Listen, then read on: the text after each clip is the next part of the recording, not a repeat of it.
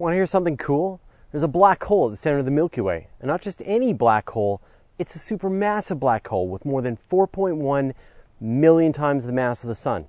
It's right over there in the direction of Sagittarius constellation, located just 26,000 light years away.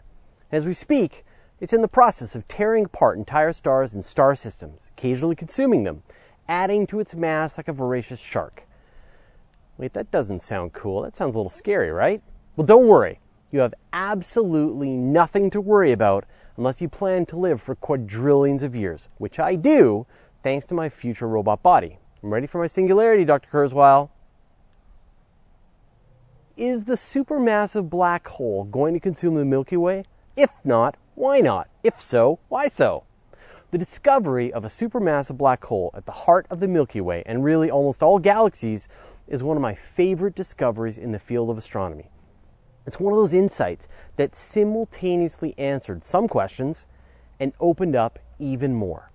Back in the 1970s, the astronomers Bruce Bialik and Robert Brown realized that there was an intense source of radio emissions coming from the very center of the Milky Way in the constellation Sagittarius.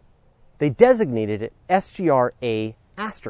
Now, the asterisk stands for exciting. Now, you think I'm joking, but I'm not. For once, I'm not joking. In 2002, astronomers observed that there were stars zipping past this object like comets on elliptical paths going around the Sun. Imagine the mass of our Sun and the tremendous power that it would take to wrench a star like that around. The only objects with that much density and gravity are black holes. But in this case, a black hole with millions of times the mass of our own Sun, a supermassive black hole. With the discovery of the Milky Way's supermassive black hole, astronomers found evidence that there are black holes at the heart of every galaxy. At the same time, the discovery of supermassive black holes helped answer one of the big questions in astronomy. What are quasars? And we did a whole episode on them, but they're intensely bright objects, generating enough light that they can be seen for billions of light years away, giving off more energy than the rest of their own galaxy combined. It turns out that quasars and supermassive black holes are the same thing. Quasars are just black holes in the process of actively feeding, gobbling up so much material it piles up in an accretion disk around it. Once again, these do sound terrifying, but are we in any danger? In the short term, no. The black hole at the center of the Milky Way is 26,000 light years away. Even if it turned into a quasar and started eating stars, you wouldn't even be able to notice it from this distance. A black hole is just a concentration of mass in a very small region, which things orbit around. To give you an example, you could replace the Sun with a black hole with the exact same mass and it wouldn't change anything. I mean, we'd all freeze because there wasn't any sun in the sky anymore, but the Earth would continue to orbit this black hole in exactly the same way for billions of years. And same goes with the black hole at the center of the Milky Way. It's not pulling in material like a vacuum cleaner. It serves as a gravitational anchor to a group of stars that orbit around it for billions of years.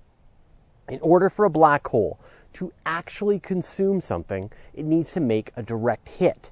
To get within the event horizon, which is only about 17 times bigger than the Sun for our Milky Way supermassive black hole. If a star gets close without hitting, it gets torn apart, but still, doesn't happen very often. The problem happens when these stars interact with one another through their own gravity and mess with each other's orbits. A star that would have been happily orbiting for billions of years might get deflected into a collision course with the black hole. But again, this happens very rarely. Now, over the short term, that supermassive black hole is totally harmless, especially from out here in the galactic suburbs. But there are a few situations that might cause some problems over vast periods of time. The first panic will happen when the Milky Way collides with Andromeda in about 4 billion years. Let's call this mess Milkdromeda. Suddenly, you'll have two whole clouds of stars interacting in all kinds of ways like an unstable blended family. Stars that would have been safe will careen past one another and be deflected down into the maw of either of the two supermassive black holes on hand. And Andromeda's black hole could be 100 million times the mass of the sun, so it's a bigger target for stars with a death wish. Over the coming billions, trillions, and quadrillions of years, more and more galaxies will collide with Milky, bringing new supermassive black holes and more stars to the chaos. So many opportunities for mayhem. Of course, the sun will die in about 5 billion years, so this future won't be our problem. Well, fine, with my eternal robot body, it might still be my problem.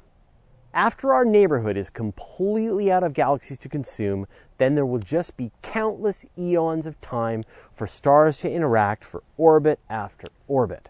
Some will get flung out of Milky, some will be hurled down into the black hole, and others will be safe, assuming they can avoid this fate over the Google years it'll take for the supermassive black hole to finally evaporate.